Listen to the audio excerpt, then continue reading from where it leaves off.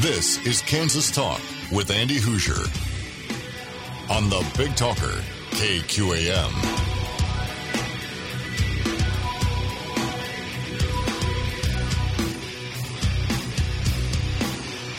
It is another Saturday morning, and welcome into the program. This is Kansas Talk right here on the Big Talker, 1480 AM, 102.5 FM, KQAM. What up? Welcome into another weekend.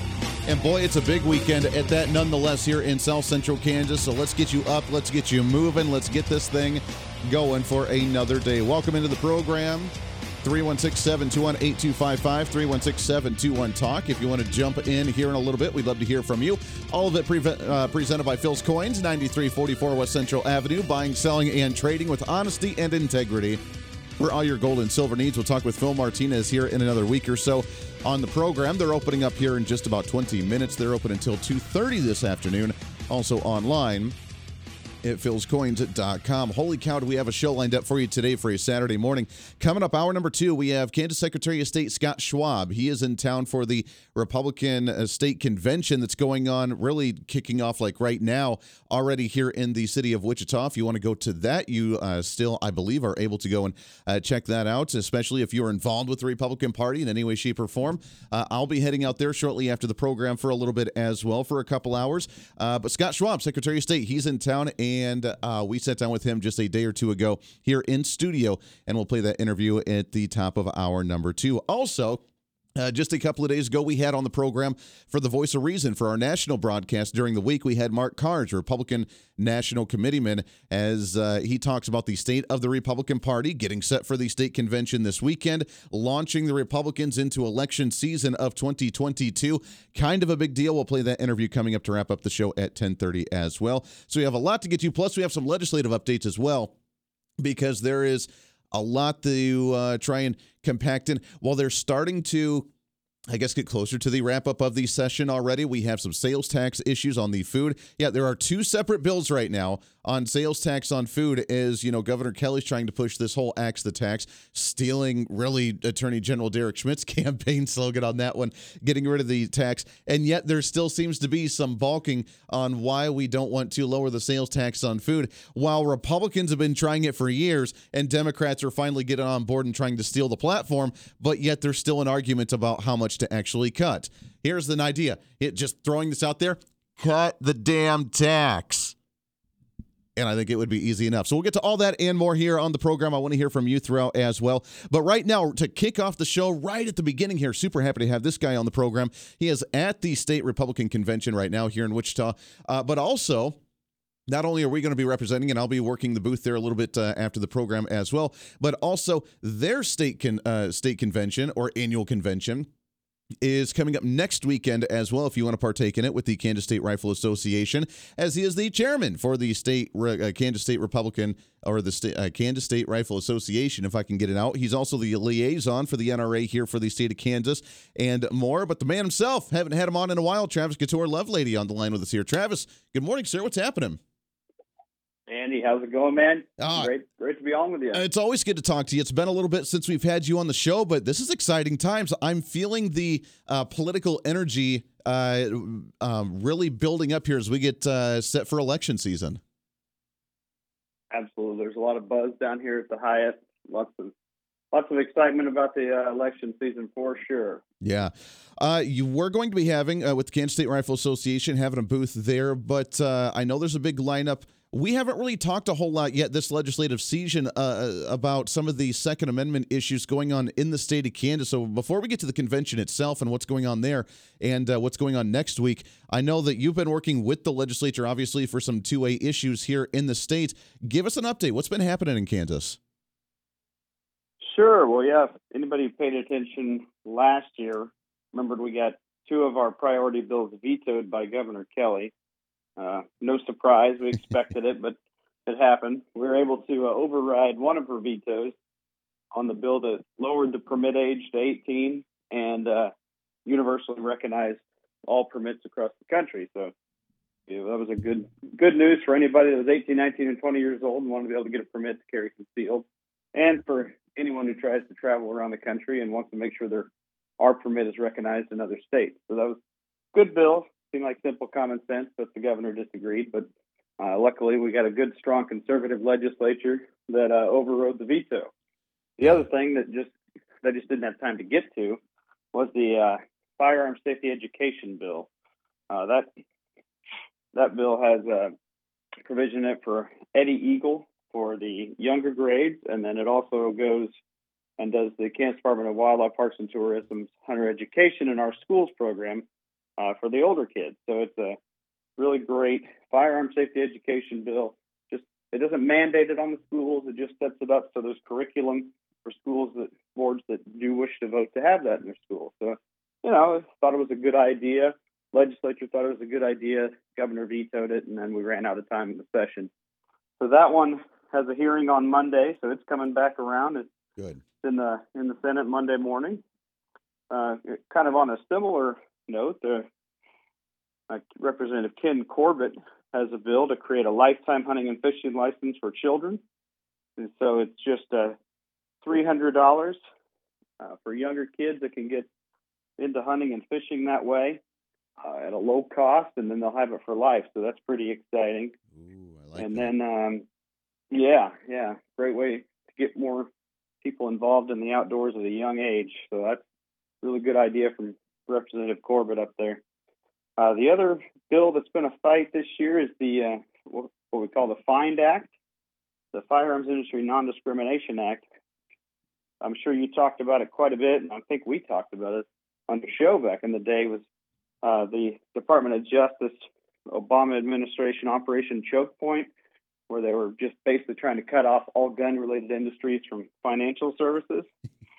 And, they were luckily able to stop that when President Trump came along, and they haven't got too far on that level again.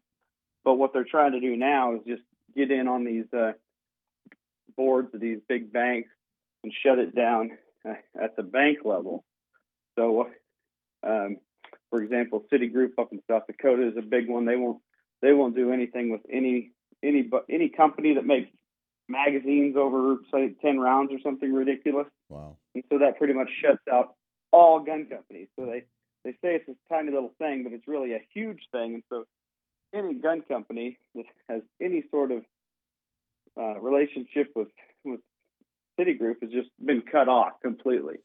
Well, that's a big one. Yeah, that's an important one because not only does it go after gun stores, gun manufacturers, but now we're seeing another red flag really be raised internationally as we've seen the money be taken away from the Freedom Convoy up in Canada and how easy it was for just them to be like, you know what, we don't like what we're doing, we're going to take your cash. Then we see what's going on with Russia right now where we cut off the banks with MasterCard and Visa and all the online stuff, and we're really putting these sanctions on to where, we don't like what you're doing there. That's affecting all the citizens. I mean, it's only a matter of time until that mindset, which they're already trying it here, obviously, being like, you're purchasing a firearm, you're a gun store trying to sell a firearm, we're just going to cut off all financial activity and opportunities for you. We need to have some protections built in place.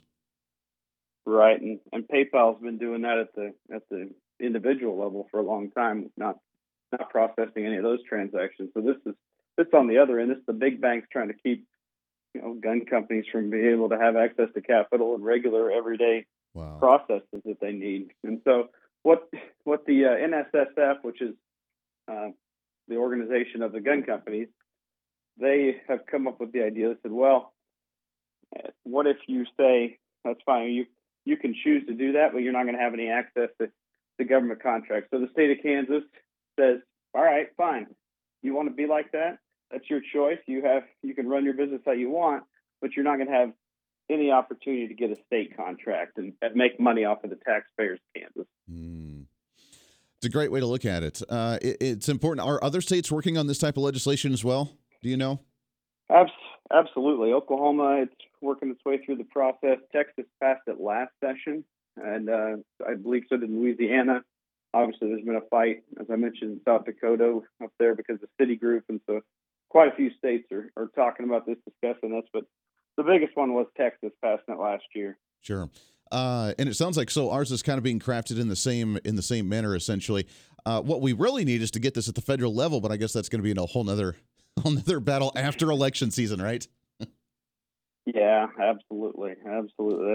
that's a different level of fight, but there have been bills introduced in Congress for sure, and we've got good folks working on that as well. Sure, absolutely. Now, there is something exciting that we do have to mention outside of the legislation here in Kansas, that with the Kansas State Rifle Association, and this kicked off, like the beginning of the year, and it's been pretty exciting for us for additional support, individuals to be able to support the KSRA in the state, and also be able to have a little representation on their vehicle as well. But the Gadsden flag license plates are official, they're available, and people can start getting those guys, right? Absolutely, yeah. We've seen them popping up. There's quite a few in the parking lot out here already, so that's good to see.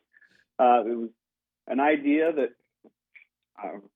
originally came from Representative Blake Carpenter from Derby, friend of the show too, I'm sure. Yeah. And so yeah, we were sitting there one day and said, well, let's make the license plate and we can get it to benefit and promote the KSRA. And let's do it. That sounds like a great idea. And it took a few years to get there, but finally, in January, Department of Revenue got it all set up, and you're able to get that now either when you go to renew, or you can actually just go in for an early switch, and like I did, and it's a donation to the KSRA plus the $40 fee, one-time fee to get the plate made. Okay. So it's $40 for production fee. $25 donation to the KSRA. The donation to keep the plate goes every year, but the $40 is just a one-time fee. Sure. I love it. No, it's a great opportunity. It's going to help the KSRI be able to fight for two-way issues here in the state, and I'm sure people are just loving the fact that they can have a "Don't Tread on Me" flag on the back of their car. That's just kind of cool. Absolutely. Yeah, that's what that's about. Now, as well, we also got a few minutes here. We'll talk with Travis Couture-Lovelady, NRA Liaison for the state, also chairman for the Kansas State Rifle Association. Next weekend, outside of the big Republican convention going on today, and you're already there getting all set up, getting all ready to go. Next week, there's also another big event for the Kansas State Rifle Association. What's going on? Yeah, so every spring, early summer, somewhere in that time frame, we have our annual meeting for the Kansas State Rifle Association. This year, we decided to do it a little different, do it a little earlier in the year, and pair up with a gun show there in Topeka. So there's a gun show that weekend at the Stormont Vale Event Center. That's right by the old Capitol Plaza Hotel. I think it's called Topeka City Center Hotel now, right there in the center of Topeka. So we just have events surrounding the gun show. You can go check out the gun show. And then at 5:30 on the 19th, we will have our annual meeting where we'll have over at the Heritage Hall, which is right there on the same complex, just right on the other side of the hotel. And it'll be a nice little event. We'll have our annual board meeting. We'll have some speakers. It'll be a good weekend, good fun weekend to get us kicked off and ready for what's going to be a great year. Yeah, I think so. Your perspective in the last couple of minutes that we have here, going into election season, as we've mentioned, I mean, I know that we have a lot of energy going in, but are you optimistic about midterm elections this year, not only for the congressional seats and the governor's race, which personally I think is going to be a very easy election if we, stay excited, but legislative seats and the outlook for agendas of what we could do moving forward over the next year or two? Do you think that we're going to be in a good situation moving forward for the state? Yeah, most definitely. Midterm elections, the first midterm election for a president generally benefits the other party, and this president has been such a disaster that we're going to see a even stronger wave than we normally would. All polls are showing that. The governor is not all that popular either, so I think we're going to be in a strong position to get lots of pro-gun people elected and really be set up to have a much better state going forward. There's really a large population in the state of Kansas that, as the Democrats say, like to cling onto their guns and Bibles, and I think that that's going to resonate really well in the midterm elections. What do you think? Absolutely, it will. Yeah, that's what I'm talking about. I love it. He is the state chairman for the Kansas State Rifle Association, also NRA liaison for the state of Kansas and the region around here. Travis, always good to talk to you, my friend. It's always good to get you on the program. Let's do this again here soon, and we'll see you out here in just a little bit. Yeah, thanks, Andy. Any of your listeners want to hop on kansasrifle.org or check us out on Facebook? Appreciate it. kansasrifle.org. Go and check it out. Always great information there. Get signed up, become a member, either annually or a lifetime member. Get all the perks of that one as well. Travis Couture-Lovelady, we appreciate the time very much there, my friend. Let's take a break. 21 minutes past the hour. When we come back, we have some legislative issues. We have some energy debates on gas, high gas prices. How are you dealing with that? Plus, we have our AARP update at the end of the hour. Great guest in hour number 2. We just had a heck of a show lined up for you today. Stay here on Kansas Talk, here on the Big Talker, KQAM.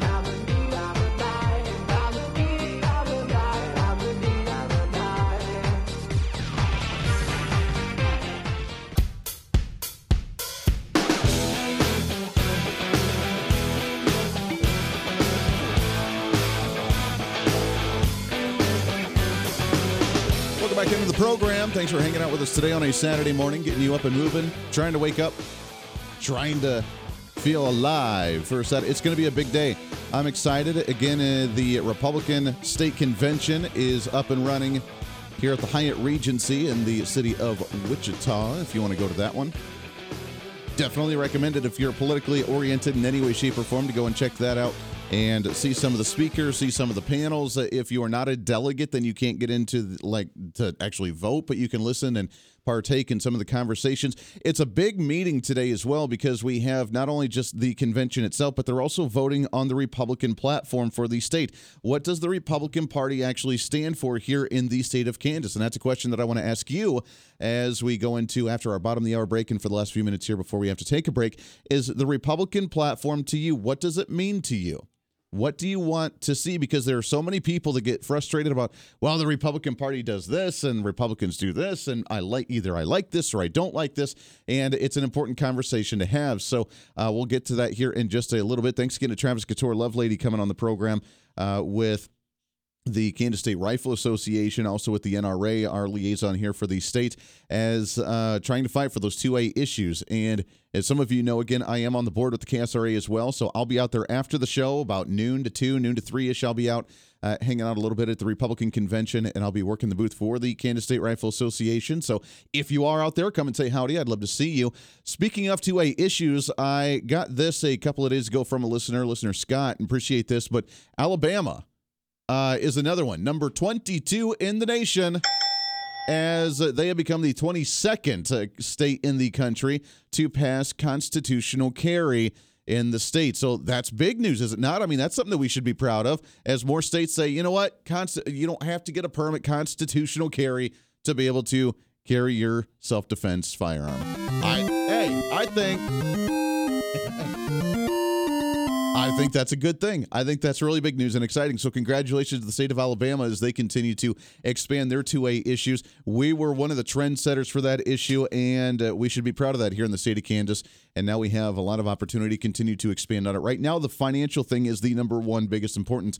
If you listen to our national broadcast during the week, we've talked about some of the security issues that we've had, and it's a prime example of what we're seeing globally right now with the Russian issue, with the Canadian issue, to where if you are not the stand-up citizen or the low social credit score that the government doesn't like, and you're doing things the government doesn't like, I don't know, clinging to your guns and Bibles, for example, then they have that easy ability to just shut you off from the internet, from the social media, from the banking system, to where you can't access funds. They just take the funds out of your account.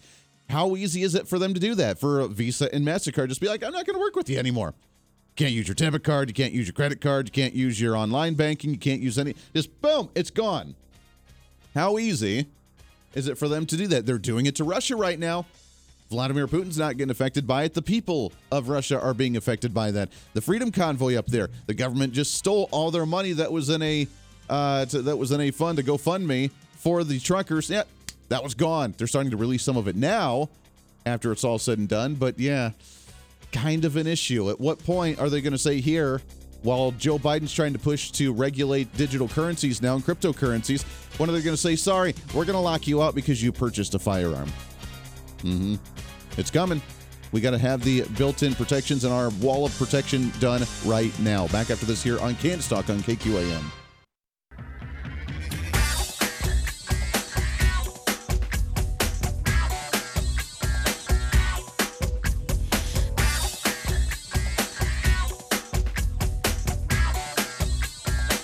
You're listening to Kansas Talk with Andy Hoosier on the Big Talker, KQAM. Yes, you are. Good Saturday morning to you. Welcome into Kansas Talk right here on the Big Talker, 1480 AM, 102.5 FM, KQAM.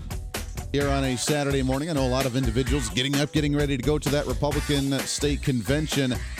It's like an awesome big party to talk politics, get you fired up for election season, let you have a voice in saying what's going on with our state Republican platform, our state Republican Party, our elected officials. Talk to your elected officials, see the great elected officials there, see what's going on, ask questions, get involved, be part of it. A lot of people, they say, I don't like the direction the Republican Party is going, so change it. Change it. You can do. How do you do that? You become a committee precinct person. You become a member and start going to the county Republican meetings. You get if you want to, you can run and actually run the county parties. You can become a delegate or an alternate delegate. You can actually have a say. You can decide the direction of the Republican Party. One thing I've been advocating for years, and you know this if you've listened to my program in any way, shape, or form over the last few years, is that I am really big into trying to bring libertarians back into the party. Trying to bring independents back into the party. I know you're frustrated. I don't like a two-party system. I get it. I'm right there with you. I don't like two-party systems. However, we have one. We have to recognize that we have one. And the only way we're going to start making it better for us is to clean up the party from within, as opposed to being the one voice on the outside that becomes washed out from everything else, unfortunately. So we have to fix it internally. That's the only way to do this one. That's not the solution for other ways to fix it in other places with other issues, but for this one, with the two-party system, it really is. In our state party, I really enjoy our state party right now. I think that we're in a good spot. I think we're in a good place.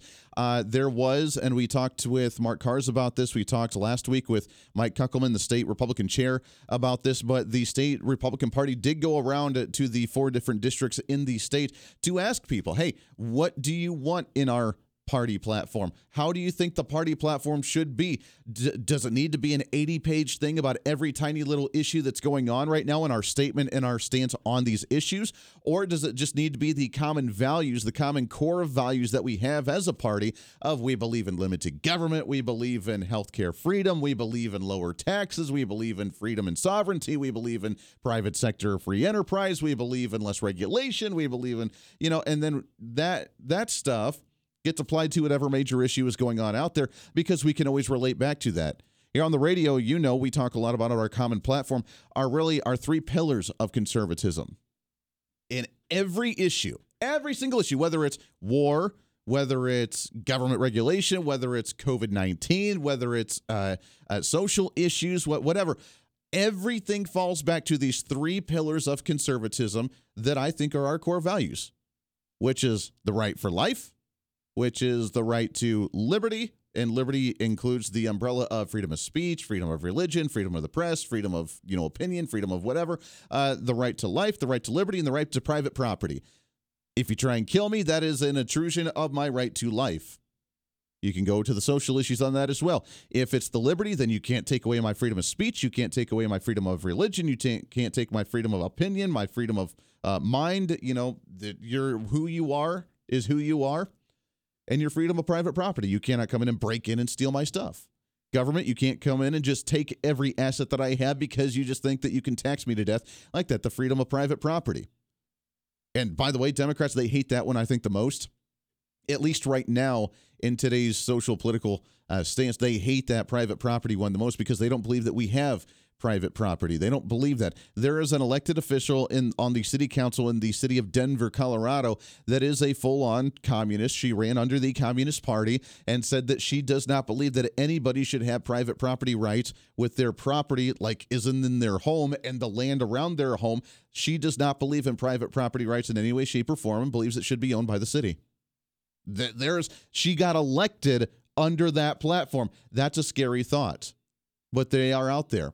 And that is the biggest one. Corporations, we need to tax you at a 60, 70, 80% as a corporation because you're evil. You don't have the right to those assets. You shouldn't be making that much money. We need to cap how much profit you're allowed to make because you're really super evil. That is a violation of private property.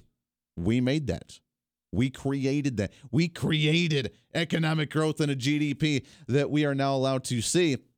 growing, that creates jobs, that creates wealth, that creates consumeristic opportunities, that creates tax revenue for the government to some degree. We created that, not the government. We created that.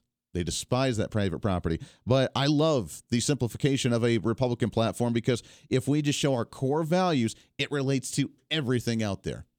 And I absolutely love that idea. So that's a debate that's going on today with the State Republican Convention. Hopefully you can make it out there as well. I don't want to focus all the time on that, but I do have we will get into that in hour number 2 a little bit again with Mark Kahrs, our Republican National Committeeman, also with Scott Schwab, our Secretary of State, that will both be at the state convention going on right now. A few other issues real quickly. We have some calls on the line I want to talk to as well at 316-721-8255.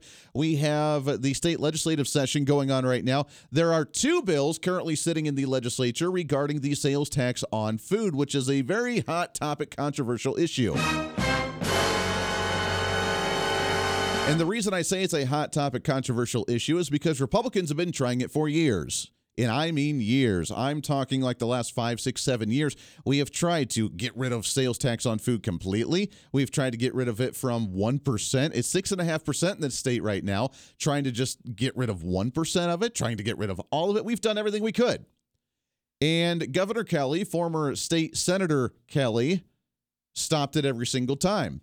When she was in the state legislature, she voted against it. She despised it. Obviously, she's a Democrat who likes the government money coming in. And how dare we even consider trying to lower sales tax on anything, because that is government revenue. As governor, she has vetoed it at least twice that I know of, where she again stopped the lowering or reduction or elimination of sales tax on food. And now, because she's back in the polls and she's not doing well and she's been a horrible governor and she's been reactionary and emotional during the whole COVID pandemic, she needs to come back to her good old strategy of stealing Republican platforms and saying we're going to axe the tax, especially now that we have a 7.5%, 8% inflation rate in the nation that's causing things to be even more expensive than just the 6.5% sales tax that's on food.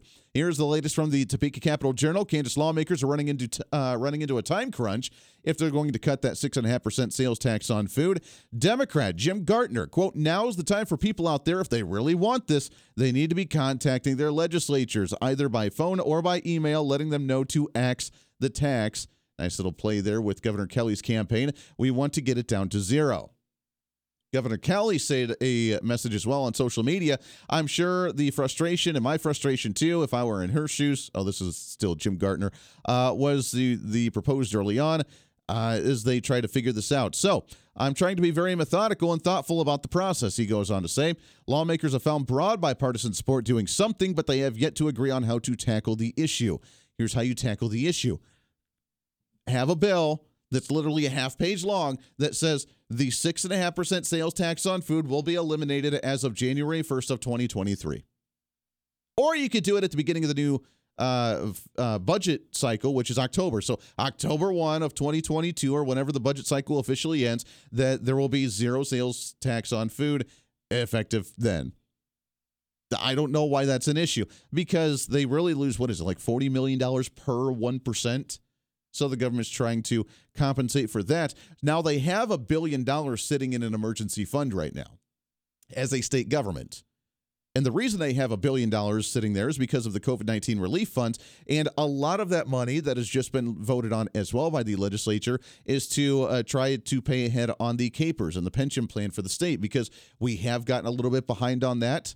I rephrase that. We started getting behind on that when Governor Kelly took office just 4 years ago. Why? Well, because Governor Sam Brownback had it back up to par. He didn't re-amortize. Andy, what does that mean? It's kind of like when you redo your mortgage and you refinance your mortgage to where you extend it out to a later period to shorten your monthly payments, but now you have a longer period to pay it off. Not the smartest thing to do if you're trying to get out of debt, but it does help you in the immediate relief by having a lower monthly payment. But that's what the reamortizing of KPERS does. It extends out the payments to cover people's pension plans just on a longer period of time for a shorter amount each month in order for us to be able to afford it. That's a very dumb, bad thing to do, because as we continue to grow as a state, as more people jump on to become teachers or become legislators or become government officials or become whatever that includes being on the pension plans, you don't want to extend it out because it continues to grow and get more expensive while you continue to push it back, and then eventually you can't afford it. And she loves to do that. Democrats here, for some reason, just think that is the coolest thing in the world to do. Whenever they run into a cash-strapped situation, that's what they've always done. Oh, let's just re-amortize capers. It's cool. Let's just do it. Why not, right? And that's what she's proposed to do. We're trying to play catch-up because she has slowed down. Governor Brownback got us back on track to not have to do that and got us into a good situation. And then she ended up dragging it out. So Republicans have pushed a plan that I believe, I don't remember where the bill is right now. I believe Governor Kelly will probably veto it, but they pushed the plan to use the vast majority of that emergency $1 billion fund to go into capers to try and get caught up so we don't have to re-amortize and we can get back on track with those payments. But now she's panicking, like, well, if we cut the sales tax, then we're going to lose revenue, and that's not good because the government won't have as much money. So Democrats are in a quandary now. Do we, lower the sales tax on food and lose revenue, or where do we find that alternative revenue stream? Because how dare us actually cut the government funding? That's the debate right now, and Democrats are going to have to figure that out going into midterm elections on how they can support cutting the tax when they never support cutting taxes, but at the same time try and hold up her platform that she stole from Republicans, which is now all of a sudden we're going to axe the tax after we've stopped it for the last 10 years as a state legislator and now as governor at least twice. 316-721-8255. 316-721-TALK. Let's go to the phones here, shall we? Line number one. Good morning. Is this? Hey, Andy. Sean. Sean, how are you, sir? Good morning. Oh, pretty good, I guess. Well, it just depends, I mean, it's almost a nice enough day outside that, I thought, instead of changing my gender, why not just change species? Oh, all right. So what species are you transitioning to now? What do you feel like internally? Well, I thought about becoming a cheetah because cheetahs are fast, and I used to be as fast as a cheetah. But then reality set in, and I thought, well, man, I'm either going to have to settle for a walrus or a beached whale. So I think I'll just stay human for now. Well, you know what? That might be a good idea. I mean, it would be very difficult to drink the coffee every morning if you did make that transition, but you would feel, I guess, more comfortable on the inside, right? Yeah. So anyway, here's a thought, a simple suggestion. Until the Republicans can figure out what they're going to do about the sales tax,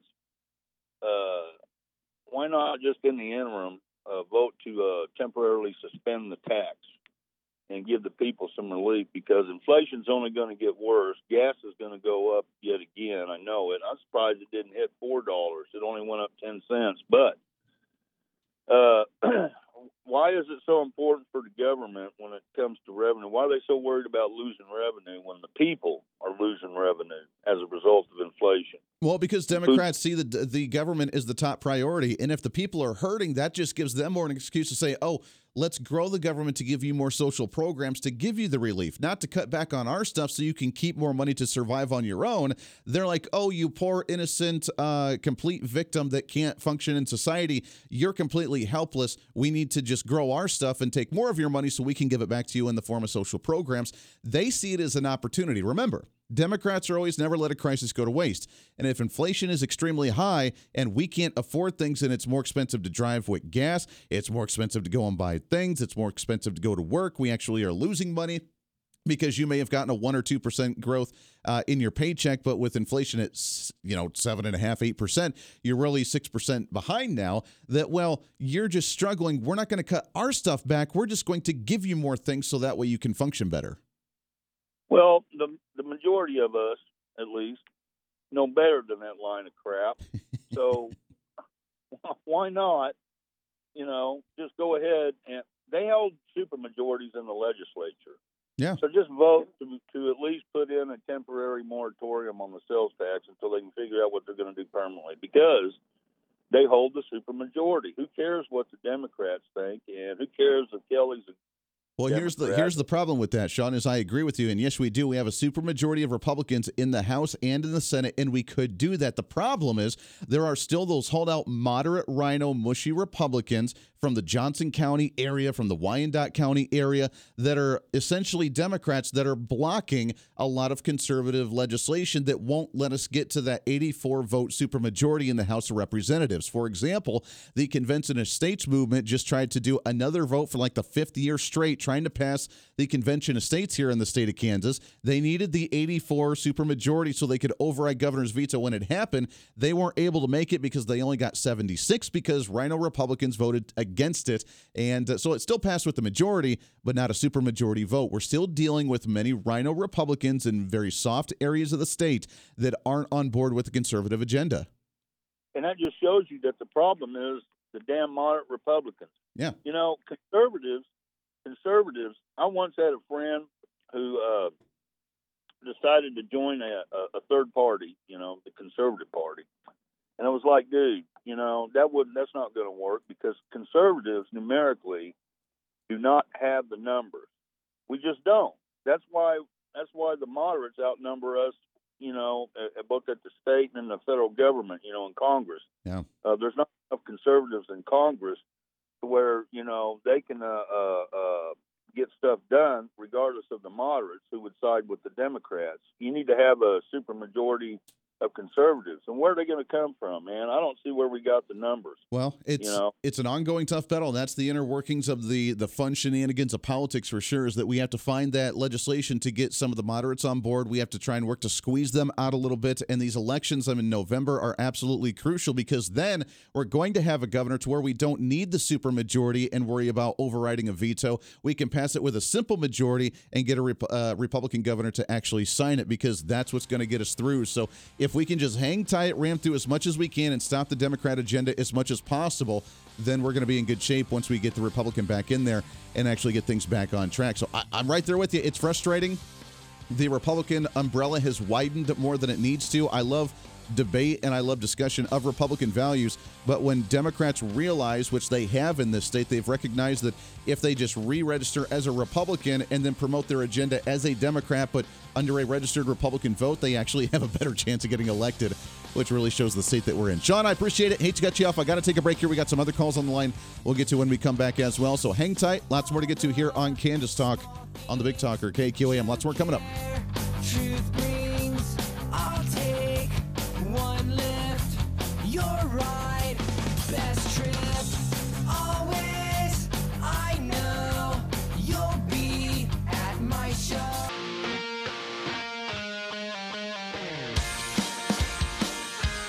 We're talking again with the AARP, whether it's the Fraud Watch Network, Retirement Calculator, getting involved in the community. Make sure to check out all their great information, their webinars, all the great stuff they have going on online at aarp.org/KS for the state of Kansas. Also find them and follow them on social media. And Glenda is on the line back with us this week. Glenda, how are you today? I am doing well, Andy. How about yourself? We are doing great. It's always good to talk to you. There is, unfortunately, the ongoing conflict between Russia and the Ukraine right now, obviously making a lot of big news. And because there is a time of distress for some individuals and people wanting to reach out and help out, there's unfortunately those trying to take advantage of the situation with some charity scams. Talk about what's going on here. Absolutely. Thank you, Andy. So we know scammers will always, they follow the news, as you just mentioned, and take advantage of those items or issues out there that they can. So what we're really hearing now is a lot about the war in Ukraine and knowing that it's a critical time. And so there's a lot of opportunities and we're seeing to be able to help.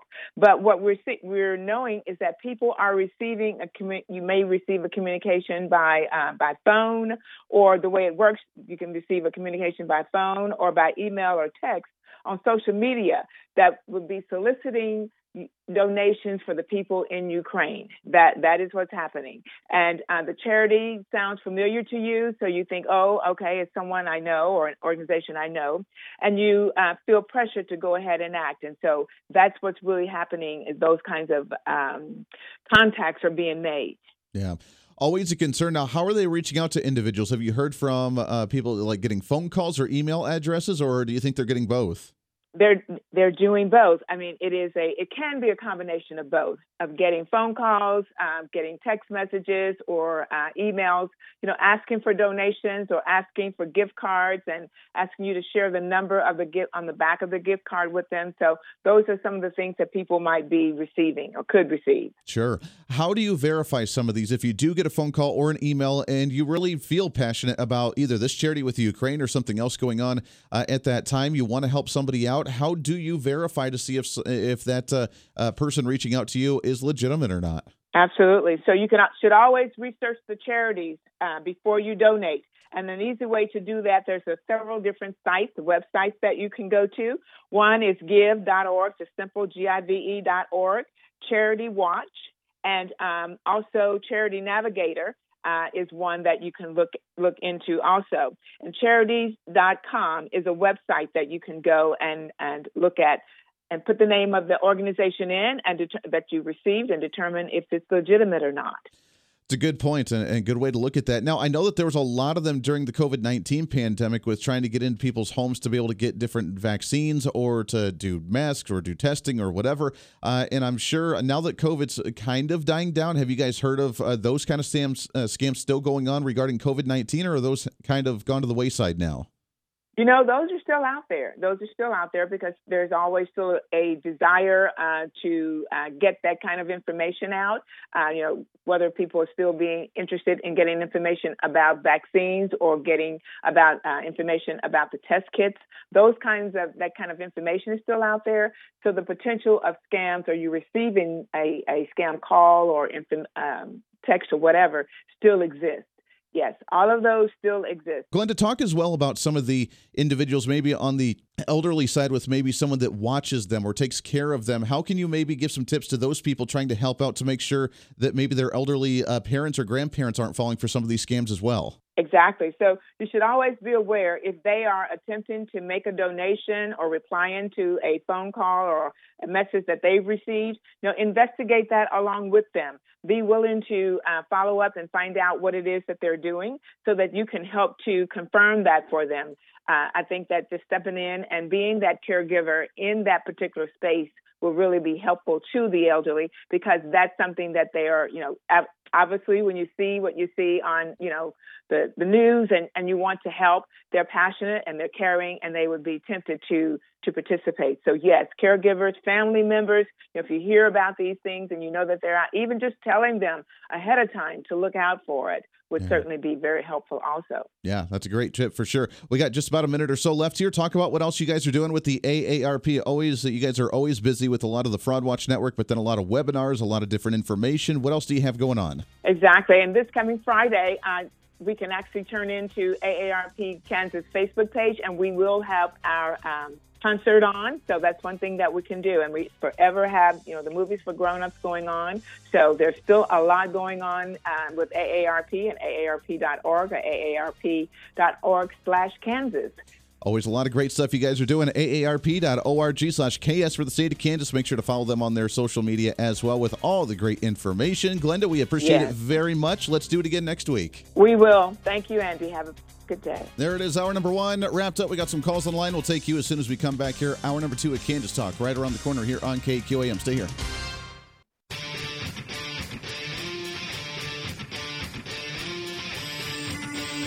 This is Kansas Talk with Andy Hoosier on the Big Talker, KQAM.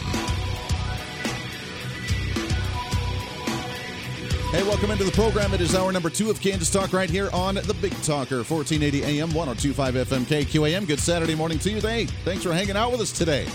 Trying to get you up and moving for another day. A lot of people heading out to the state Republican convention. I'll be heading out there in the next couple hours as well after the show. Got a lot to talk about, lots to get to this hour. Here in just a few minutes, we'll play our interview with Scott Schwab, Kansas Secretary of State. He's also out at the state convention, and he swung in studio here just a day or so ago, so we'll talk with him and play that interview in a minute. At the bottom of the hour, we have an interview that we did just a couple of days ago on the national broadcast with the Voice of Reason, where we talked with Mark Kahrs, Republican National Committeeman here in the state of Kansas, and we'll talk about the convention along with the state of the Republican Party, the national RNC, and what they're working on going into election season as well. So lots of big stuff. Now is the time. I don't know whether you're ready or not. But if not, it's time to buckle in, get strapped in, and get ready for election season because the campaigns are going to hit hard. Our assets are vastly needed, as in whether you want to knock on doors, make phone calls, just support financially, or just talk to your neighbors and friends about the issues going on today to try and see what we can do to change them and make them better and stop the radical, crazy, progressive agendas that have been lingering at the federal level and even here at the statewide level as well. So lots to get to, lots to talk about. Welcome in 316-721-8255, 316-721-TALK, all of it presented by Phil's Coins, 9344 West Central Avenue. They are open right now for all your gold and silver needs. Also online at philscoins.com. We'll get Phil Martinez back on the program here in just a little bit as well. But we do have some calls on the phone, so let's go to them before we do our interview with Scott Schwab. If you want to call in at 316-721-8255, line at number 1. Good morning. Who's this? This is Ray. Ray, how are you, sir? Oh, I'm doing pretty good. Good. Hey, I got 2 points. The first one is you mentioned the Libertarians. Yes. If I was a Libertarian, I would vote Republican until there were no more Democrats around. And then I would go back to being a Libertarian, Sure. and I could work things out with the Republicans. But they can't work anything out with the Democrats. Yes.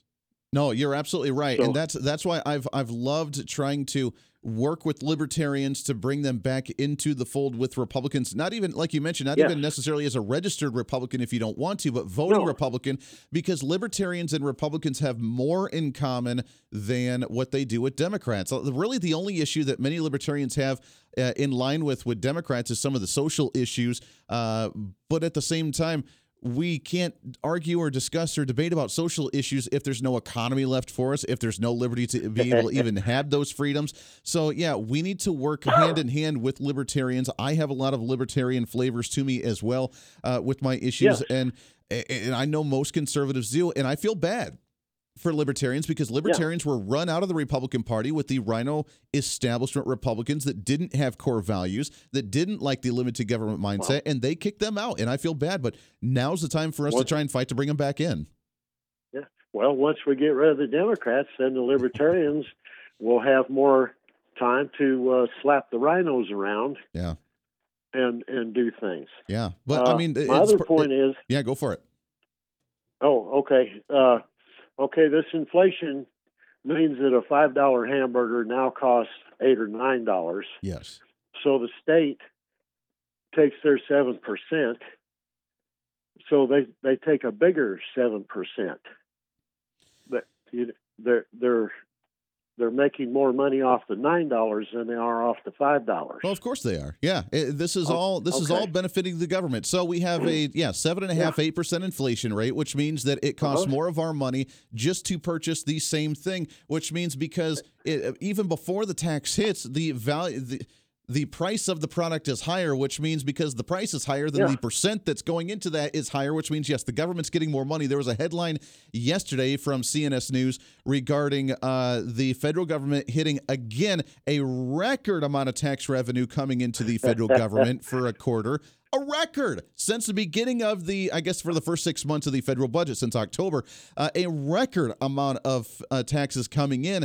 And it's not because we're buying more. It's because things are more expensive and therefore the tax is higher because it's more expensive to buy it. So the value of the dollar goes down, which means the prices go up. Well, then they get more money and then they wonder why we don't have any cash. And it's a full cycle. So then what happens? And they raise the minimum wage. Well, you can't afford to live on this because it's too expensive. They raise the minimum wage, so more money's going out, which means the inflation's going to go up again, which means it's going to be more expensive. And guess who's benefiting from it? The entire hamster wheel cycle is the federal government, is the state government, is all the government entities while we get screwed on the back end. That's exactly right. My shoes cost more, so the government makes more money off of them. My wages go up, so I pay more in wage taxes. Mm-hmm. The whole bit. They're doing fine. Yeah, they're rolling in it. They love this, and they still can't get their spending in control. No, they're insane. And then they worry about losing some money off of cutting the sales tax. If they cut the sales tax, we'd have more money to spend on shoes, and they'd make more money on that. Exactly. We could buy 2 pairs of shoes instead of just one if it was actually affordable enough to do so. Exactly. Yeah. So they need to quit messing around and just get this stuff done. Well, that's the big battle, and that's why it's important for us to be involved in that party and actually make it happen and clean out, like you said, clean out the Republican Party, get rid of the rhinos, get rid of the Democrats, so we can wash out the Republicans and we can actually start working together. Because I don't know if you've noticed or not, Ray, but Republicans are our own worst enemies. We're the ones that obstruct ourselves. It's not Democrats stopping us. That's exactly right. And one more thing real quick. You bet. Take capers and put it into a private funding organization and get the state clear out of it. We can donate to it as in the state, but let's get clear out of it, and that way nobody can hold it hostage or do anything else with it.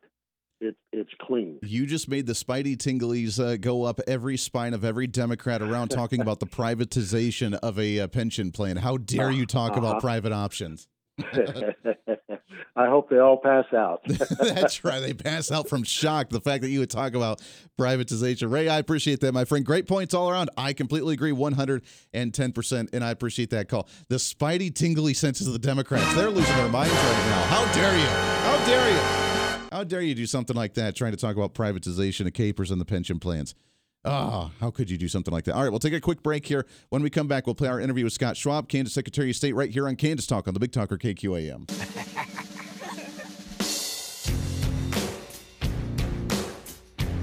Welcome back in. All right, we sat down with the Kansas Secretary of State, Scott Schwab, talking about election season, talking about the electoral system, those concerned about voter fraud, also business growth in the state during the last year or so with COVID-19, and this is what he had to say here on Kansas Talk on KQAM. Welcome back into Kansas Talk right here on the Big Talker, 1480 AM, 102.5 FM, KQAM. Thanks for hanging out with us today on a Saturday morning like always.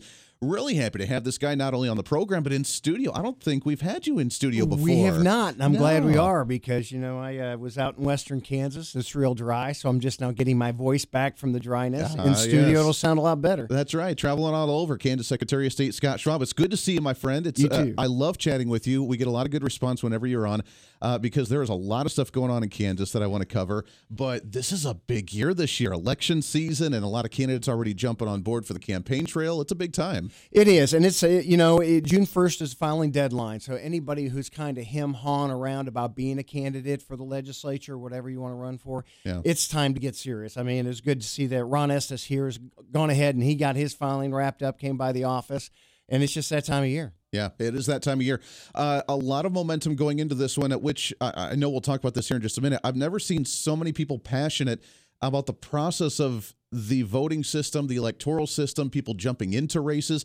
I find it extremely exciting because there's so much energy around it, but that's good and bad, isn't it? Yeah, it is. It's good that people are finally paying attention. Yes. The misinformation is what's frustrating. They'll see a Fox News or a CNN story or hear a radio story about something that happened in Georgia or Pennsylvania, and they assume Kansas is the same way. But, we've worked for over a decade getting things like voter ID and post-audit elections, which now is a big topic, but we've been doing them we've done over 300 post-audit elections since we got elected. Wow. And again, real quick, not one county has failed. They all worked out perfectly. But we constantly combat people taking those out-of-state narratives into Kansas. Sure. But those out-of-state states that do have issues are calling us saying, how do you do voter ID for advanced mail ballots? How do you do voter ID at those polling places? Because they're finding out that really is the best way to secure one vote, one person. Interesting. So we are on the top of the tier then nationwide really on when it comes to the security of the system. Then. We are. By Heritage Foundation rated us one of the best. And local name, Matt Schlapp, everybody likes that guy. CPAC has endorsed us. Secured elections is their number one priority for CPAC. Sure. And they endorsed me for re-election Wow. because of what we've done to secure elections in the state of Kansas. That's fantastic. That's right. So talk about what we do different than some of these other states that are having some issues right now. Yeah, so a lot of folks are talking about post-audit elections. We've been doing them. Actually, the person who led this charge was a former primary opponent of mine, but he is a friend. It's Keith Esau, former state representative out of Olathe. Sure. And what we do is, your election clerk's up till wee hours of the morning wrapping up the preliminaries for the election. Sure. The next day, we draw a random race, they draw a random precinct, and then they do a hand count of that precinct. And it's not just, like separating your red cards from your blue cards, like your kids, when they mix a deck of cards. You pull 3 people from the community that haven't worked in the election. Sure. And they got to be of separate parties. They can't all be Republicans, all Democrats. And what they end up doing is they take all those ballots and they look at one and say, okay, do we all agree what this ballot says? Sure. It does, one. And if that doesn't match what the tabulator says, they do another precinct. If that doesn't match, it's a fail, and they got to do the whole county. Wow. We haven't had a single county fail one of our post-election audits. That's good news. Yeah. That is really good news. Now, and I know you and I have talked about this a little bit in the past before as well. When Mike Lindell was going around the tour, doing the tour about the different voter fraud and the electronic voting systems and how it's been so manipulated, and they had mentioned a little bit about Kansas on what they had thought was some of the 3rd District with Sharice Davids' area. And when I had you on before, you had talked about how some of their stuff wasn't quite accurate. Yeah, so they never really did show the formula. The best line out of that whole thing is someone said, you keep saying where there's smoke, there's fire, but you haven't showed us smoke yet. Right. A lot of their numbers they used to cut and paste on Kansas was based on census data from 2010. Well, Johnson County has exploded since 2010. And so the numbers will not add up properly. If you put in 2020 census numbers, it's a little bit closer. But again, you don't want to use census numbers because that includes non-U.S. citizens and minors that aren't old enough to vote. That's why when you use a formula, it's never going to be as accurate as actual counting paper ballots like we do here in Kansas. Sure, that is very true. I know that it's evolved a little bit, and I mean, even the Secretary of State before you with Chris Kobach, he had really driven a lot of this messaging as well. Since then, I mean, have we seen any incidences of any type of fraud or misvoting or miscounting, really since we've really put in some of these protections? Not really. And again, voter ID is huge. I tell everybody it's vital because that's what prevents people from voting in your stead. You don't walk up there and you find out somebody else signed the poll book instead of you. Right. Now you got an ID to check it. And it's the same thing with advanced mail ballots. And then the post-audit elections is just on the back end before it's certified to make sure the count is the count. So that's why we haven't had these issues. Sure. But there's times like General Schmidt went after or prosecuted a crime where someone said, I'll let you use my horse trailer, but you have to vote for me in this upcoming election.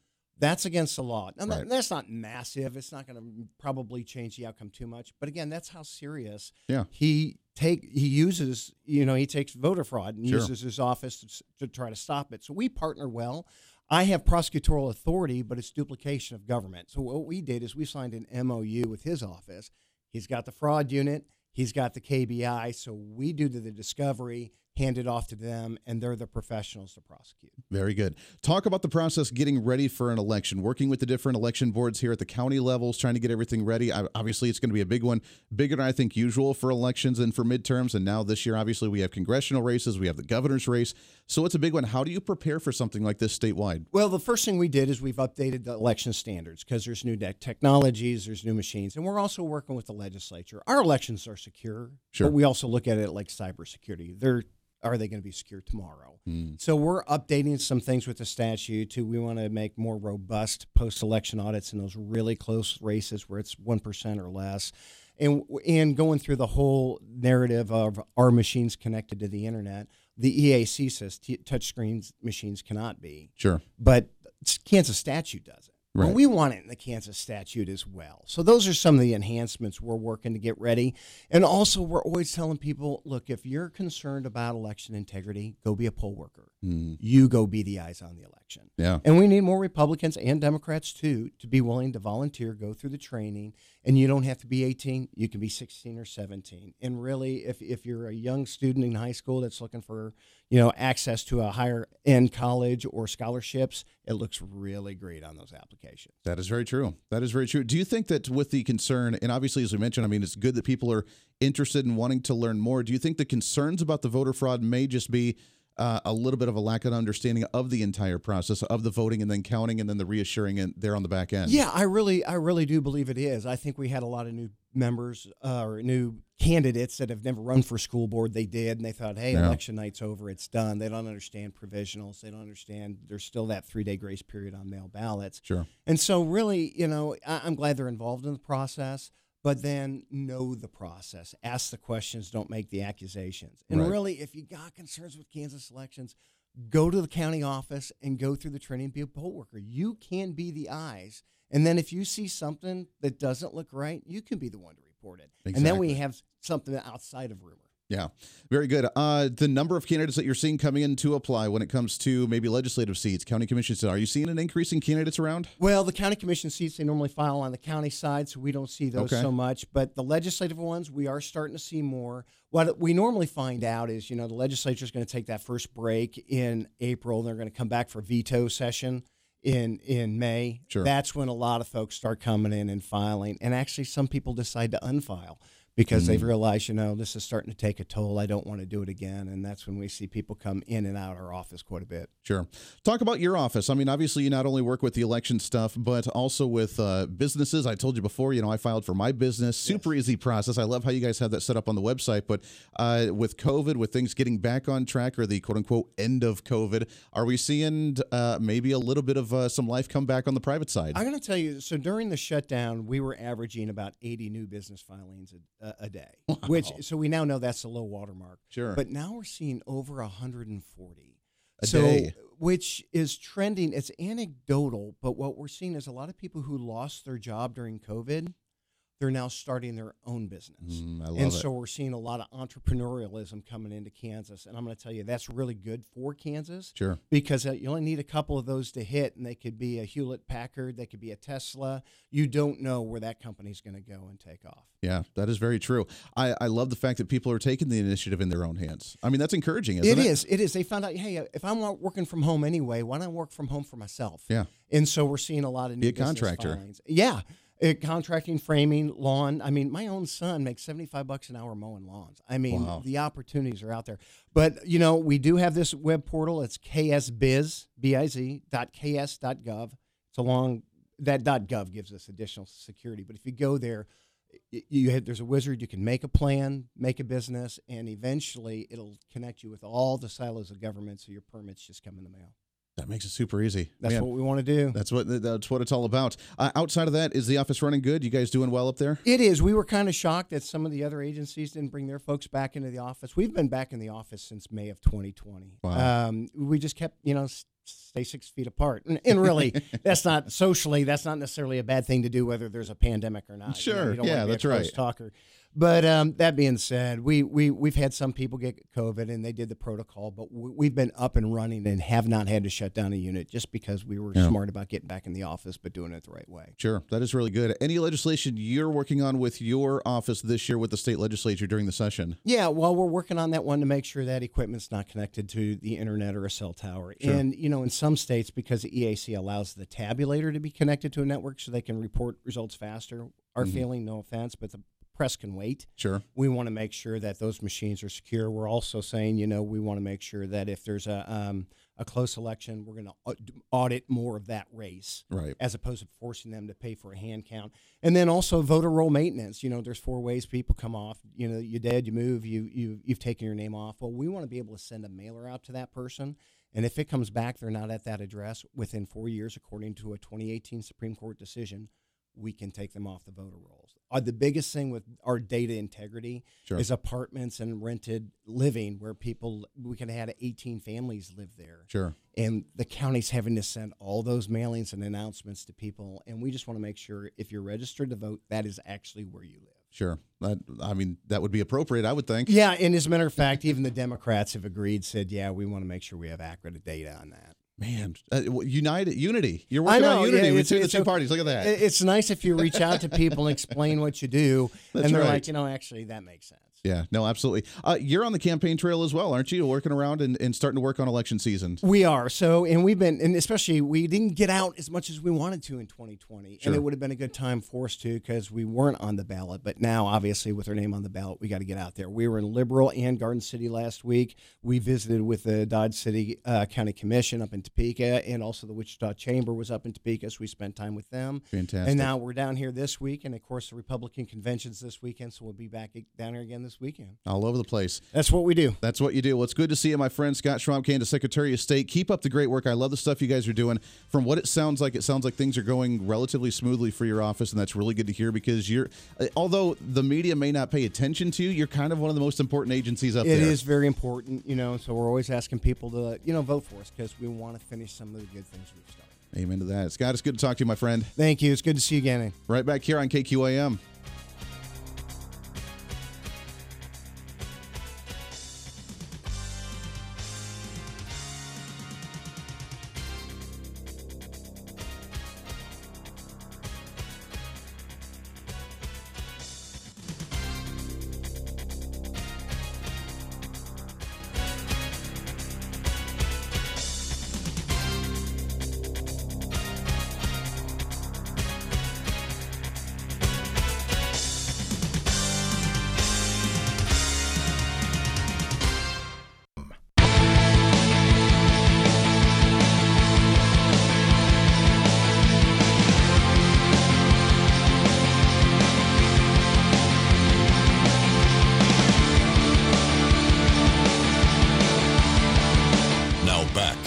Kansas Talk with Andy Hoosier.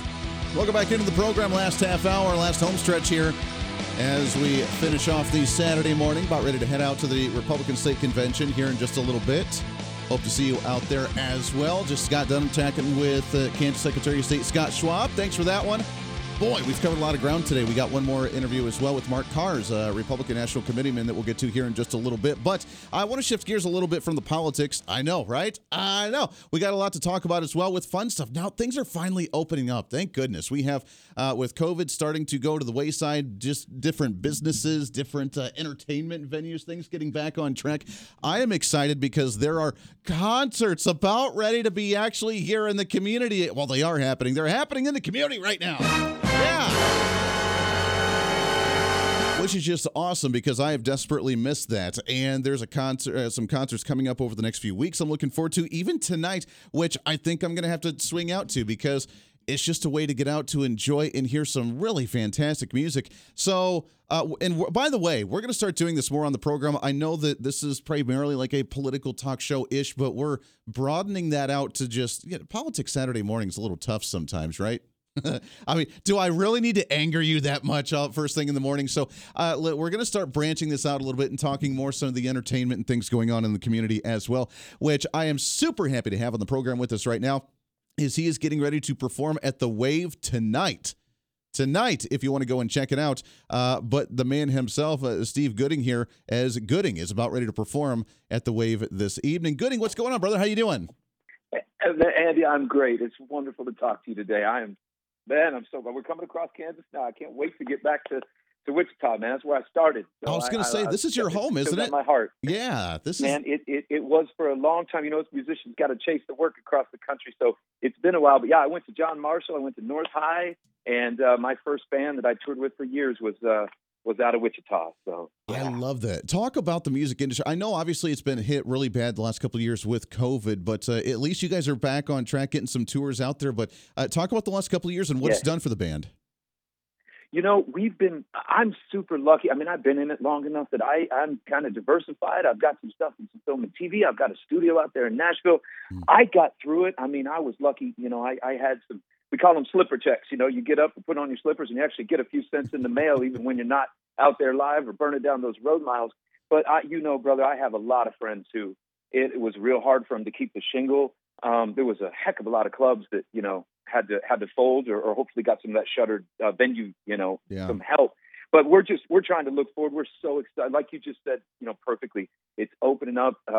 We're back out on the road. We haven't had to cancel any dates on this one. It feels real solid. So we're thrilled for tonight. We're really excited. That is really exciting. Talk about the tour that you guys are on right now. Where are you traveling, and where have you been so far for this one?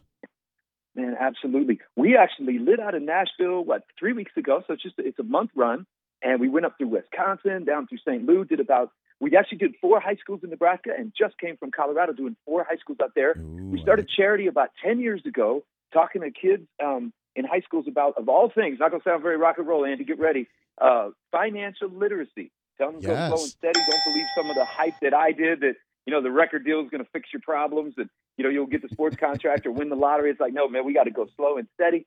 And just try to give everybody the same rules. And I always say this, if you don't want to work, I can't help you. But if you're working hard, let's know the rules. So, yeah, we play a rock and roll set, do a Q&A, and get to meet the kids. It's a lot of fun. Man, I love it. This is we've worked really hard here in the state, and obviously being a political show, we talk a lot about a lot of legislative issues. We've been pushing a long time to try and do financial literacy classes in high schools. Maybe getting in piles of debt for student loans isn't the best way. Maybe getting in a crap ton of credit cards that aren't the best way. Maybe we should learn how to actually save. That's what we need to be teaching our kids.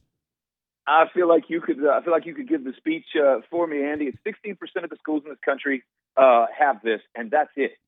We've been in about 33 states. We reach about 200,000 kids, and I think this is a cool issue. And this is an issue that is, I think, actually crosses the political lines too. It's like, why aren't we talking about things that really are going to affect these kids' lives? So I couldn't be with you more. And we're real lucky to do it. You know what they say, hire people smarter than you. That's what I did. It's a nonprofit. I got a board full of people, other bands doing it now. And it's just really starting to take off. Hopefully they put me out of business, man. The goal is what you just said. We started it because I always tell the kids, I'm not selling anything. Nobody asked me to do this. Yeah. We would like to see financial literacy as a requirement in every high school. I think it would make things a lot better for these kids. Man, that would be amazing. We're talking with Steve Gooding. GoodingMusic.com is the website, GoodingMusic.com. You can also check them out at the Wave coming up tonight. Talk about your guys' music, the influence that you guys have. Obviously, a rock and roll band. I love it. I love the rock and roll, and I go down the rock and roll metal flavor myself. So I love Absolutely. it. Oh, but so talk about your guys' man. influence. What's the music sound like? Well, I got to get you out there tonight, Andy. It's very guitar driven. I got Kelsey Cook on the drums. She's a murder. She's from that John Bonham school, man. Just hit hard but soulful. She actually plays with flaming mallets, and they're like, I grew up on Kiss, so I mean anything on fire sounds good to me. And don't worry, Adam Hartkey at the Wave. Nobody's setting anything on fire tonight. We're going to behave. But I got Erin O'Neill on bass. She sings like 6 octaves and plays the heck out of the bass. And then I'm the cat dancing around, singing lead and playing as much loud guitar as I can. But yeah, we came up on a lot of Zeppelin and yes, a lot of funk, soul, and a lot of classic rock. My mother was actually a classically trained pianist, and my dad was a DJ for rock and roll stations. So we get a little of that. We get into that kind of most neoclassical stuff sometimes. I got a little classical guitar up there on stage, but it's a lot of fun. Man, I love it. I love it. This is what, let's just for a second hear one of your new ones here. Yeah. Babies before we could crawl. Blood on the floor, blood on the wall. In a broken world, it's a winner take all. Judged by 12 and carried by 6. She pulled the trigger and I dug the ditch. Across the state line, there was a hitch. Somebody's conscience started to itch. Breakers roll on a one-way track. You don't look back, don't look back. Chris for the I like this. This is going to be a fun one. I'm going to have to make my trip out to the Wave now tonight because this is it just great. gets you pumped up. I'm loving it. Good, man. Yeah, that one's almost in that spirit of Johnny Cash where you tell a road story. You just tell a little road story. Well, Andy, if you're out there, please come say hello to us. We would love to. I'd love to shake hands, man. And it's great being on today. Big shout out to Bobby Chenault for setting this up for us, man. Hey, no, this is fantastic. No, Gooding, it is so good to talk to you, my friend. Have fun at the concert tonight. If people can't make this one, where's the next couple stops for your tour? Man, I wish we were staying close.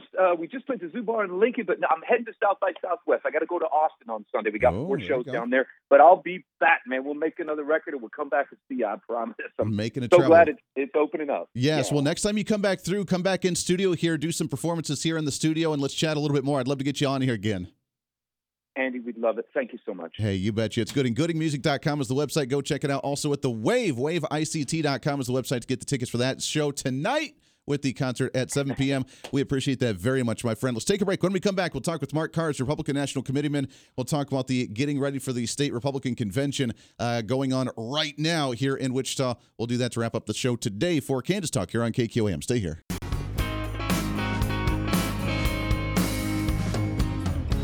In this head full of opera, there's still a little voice. Welcome back into the program. Thanks for hanging out with us today on a Saturday morning for Kansas Talk here on the Big Talker KQAM. A little bit of Gooding as well coming back into it here. Appreciate Steve Gooding coming on the show. Awesome chat with him. By the way, programming note for you, as you mentioned, obviously being a political talk show, we do 80% politics on this show, but I want to diversify a little bit. Let's talk about some other stuff going on in the community. If you are a local band or involved in a local band or you know of a local band, shoot the stuff over to me, Andy at KQAMradio.com. Andy at KQAMradio.com. Send me some of the stuff. Let's get you on. Let's talk about some of the performances that you're doing here in the community because let's support local. Let's support some of the bands coming into the area. Let's support the local bands that are here. Let's support some of the local venues that are putting on the bands. They got some of the hardest times going through the COVID-19 pandemic because their stimulus was a bit delayed and they barely got any with some of the venues, and some of the venues barely made it. So thank God we have some awesome venues around here with the small ones, the Cotillion, the Wave, the Orpheum Theater, some of that stuff. Also some of the bigger ones with Intrust Bank Arena, with Hartman Arena, with all this great stuff going on. That's what we need, entertainment and these artists that are just trying to make a living. They've obviously been devastated for the last couple of years with COVID-19. So let's start getting some of them on. And music outside of politics, like my other, fascination that I love. So let's talk about it here on the program. Let's do it. 316-721-8255. We've got a couple minutes here left. Also going to play our interview with Mark Kahrs, a Republican National Committeeman, but we have some calls on the line, so let's go to that right now, shall we? Line number 1. Good morning. Who's this? This is Frederick. Frederick, how are you, sir?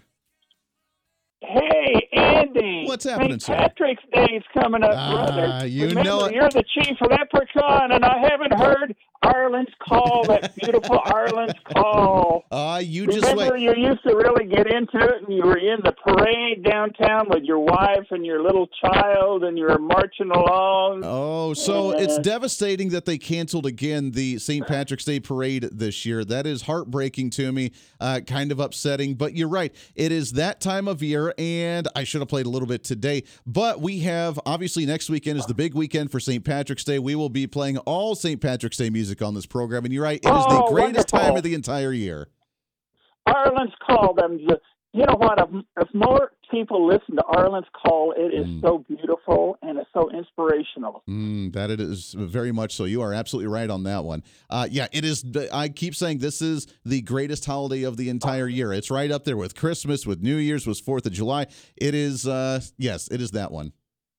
Okay, next Saturday, Ireland's Call. That's right. You take care and have the most beautiful day. Love you. Take care. Bye-bye, Andy. Always a pleasure, Frederick. We appreciate that. And yes, St. Patrick's Day. Get ready for it right around the corner. It's going to be a great one. All right, we sat down with Mark Kahrs, Republican National Committeeman, getting ready for the state convention that's ongoing at the Hyatt, going on downtown at Wichita right now.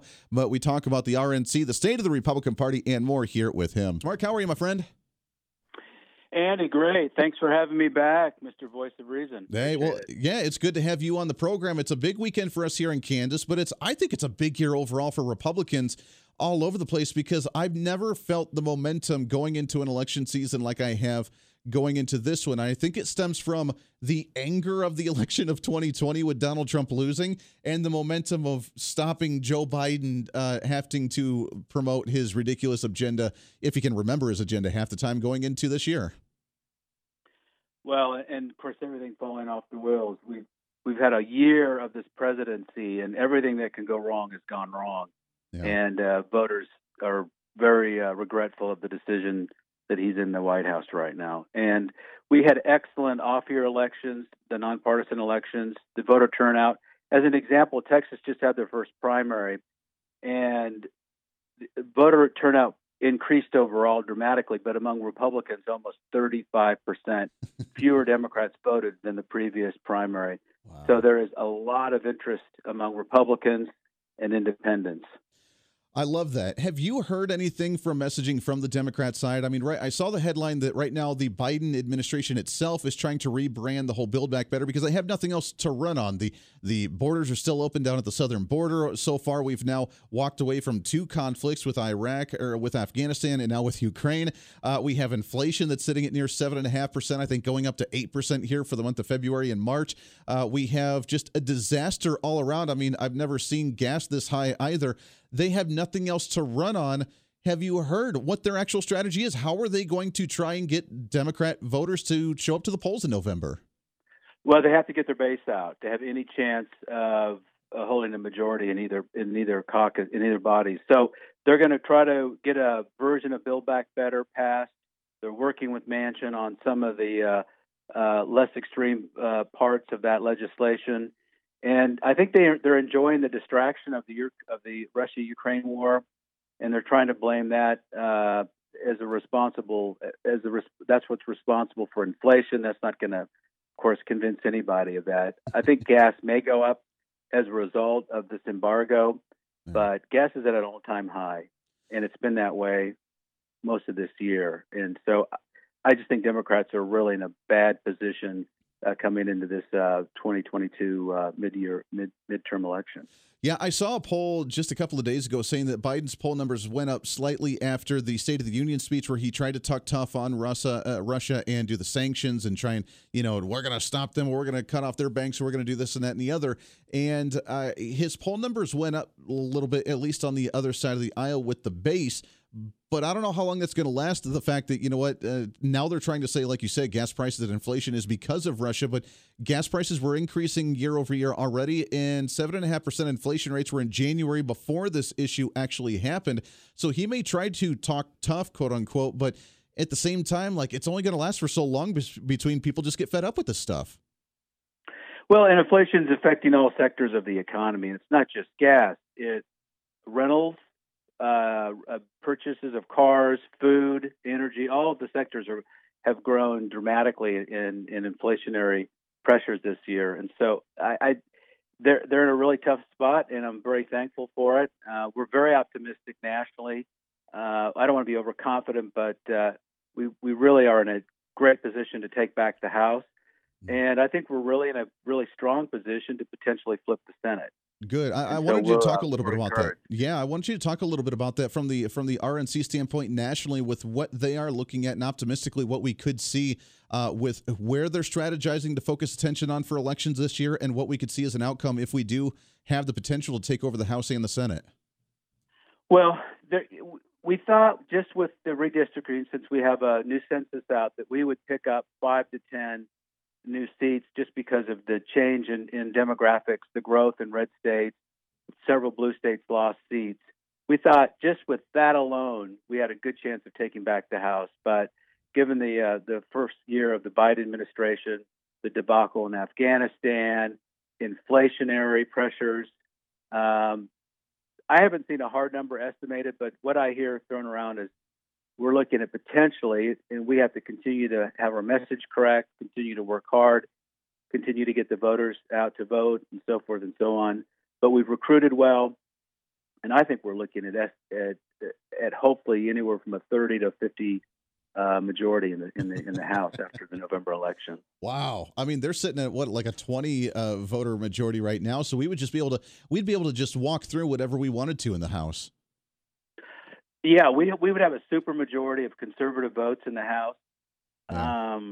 They've had more retirements this cycle than they've had in 30 years. It's almost surpassed the numbers that we had before we lost control of the House back when Speaker Ryan. So a lot of them are exiting the door. They see what's happening. They know they're going to lose the majority, and so a lot of them are retiring. That's great news. The Senate is it's more of a coin toss. We've recruited well. We've got really great candidates running in Georgia, in New Hampshire, in Nevada. We've got Ron Johnson running again in Wisconsin, which was key. And I think I'm optimistic that we're going to take control of both chambers. That would be amazing. And that would really make the Biden administration just kind of a stalemate for a couple of years until that election, which hopefully we can ramp up and be able to take that one back as well. Talk about the Republican platform right now. And I know that this was a big discussion here in the state of Kansas with working on our state platform for the GOP. But I like it because it's kind of the launching pad for a conversation on the national level for other states and for the RNC as a whole. Do you see it becoming clearer for conservative principles? Do you see that messaging through the platform that you guys are working on being able to be expressed out in different communities that normally don't hear about Republican or conservative values? Well, hopefully if our candidates would speak more about it. Our platform, I love this platform, and I think it's going to pass without any difficulty. We talk about our country, our Constitution, our judiciary. We focus on families and community, the right to bear arms, our culture on the respecting of life, our military, our position on legal immigration, health care, sanctity of marriage, our economy, children, safer communities. So we've got a really diverse in the sense that it covers so many different areas. We've got a really strong platform. Spent a lot of time on it, had a lot of open forums, got a lot of good input. It's a very conservative platform, and I expect it's going to pass overwhelmingly on Saturday. I really love that. We're talking with Mark Kahrs, a Republican National Committeeman here from the state of Kansas, as we get ready for our state convention this weekend. Other states, have you heard from other state conventions as well on the momentum from other places? I mean, I'm assuming the energy is just as strong out there, isn't it? Nationally, it is. And in the states where the swing states that really have a lot of energy, Arizona, Wisconsin, Florida, some of those states that were considered swing states that just have a lot of energy, and we're seeing it across the country. But a lot of it has to do with excellent recruitment. We've recruited excellent candidates. We have Amanda Atkins running in the 3rd. It's the only district that we don't control. She's an excellent candidate. She's one of the top 10 fundraisers, one of the top 5 fundraisers in the nation. She's done a really good job, and we are very hopeful that we're going to flip that seat for us. Yeah, that would be really nice. The message of unifying here within the Republican Party, I know that especially here in Kansas, we've seen this in other states as well quite a bit, but obviously a lot of candidates that cause division. Now, I love primaries. I love us being able to challenge each other going into a primary election, but there's some places where we're not seeing that. There's really a push between a unified singular candidate going into general elections. Here in Kansas, we have our governor's race where there's no opponents going into the primary, which is going to make it all the stronger. Do you think that that's also helping kind of the unifying message of Republicans right now? Well, I do think it's helpful that we've really gotten behind one candidate. The RNC has come out and endorsed Derek Schmidt, which is in an open seat. Well, it's not open, but we don't control the seat. That's a little unusual. But when Dr. Collier had to pull out because of health concerns, there really wasn't anyone else that was interested in running. Derek had built and amassed a pretty strong line of support. And so I think that's been very helpful. I think primaries are a good thing. I support them 100%. But I think when we're out of the Cedar Crest, if we can get behind one good conservative candidate like Derek Schmidt, I think that's best. But we do have competitive primaries. The treasurer's seat is wide open. The attorney general seat is also wide open. Those are 2 very competitive primaries, and it'll be interesting to watch those. There it is. That was Mark Kahrs, Republican National Committeeman. We appreciate his time very much. We sat down with him on the national program just a couple of days ago. There it is. That is it for us today. Joe Pags live with the weekend coming up right around the corner after the top of the hour news here on KQAM. I'll be heading out here shortly to the State Republican Convention. Come on out and check it out. I'll be at the booth for the Kansas State Rifle Association. If you want to say howdy, I'd love to see you out there. Until then, we're back at it next weekend for our great St. Patrick's Day celebration. Yes, it is that time of year. It is the greatest time of the entire year, and we'll be ready for that one next week. We have a lot of great guests as well. A jam-packed program already lined up for the next few Saturdays. Also, make sure to tune in for our national broadcast of The Voice of Reason every weekday, Monday through Friday at 4 p.m. right here with our flagship station on KQAM. Until then, have a great weekend. We'll see you on the radio next week.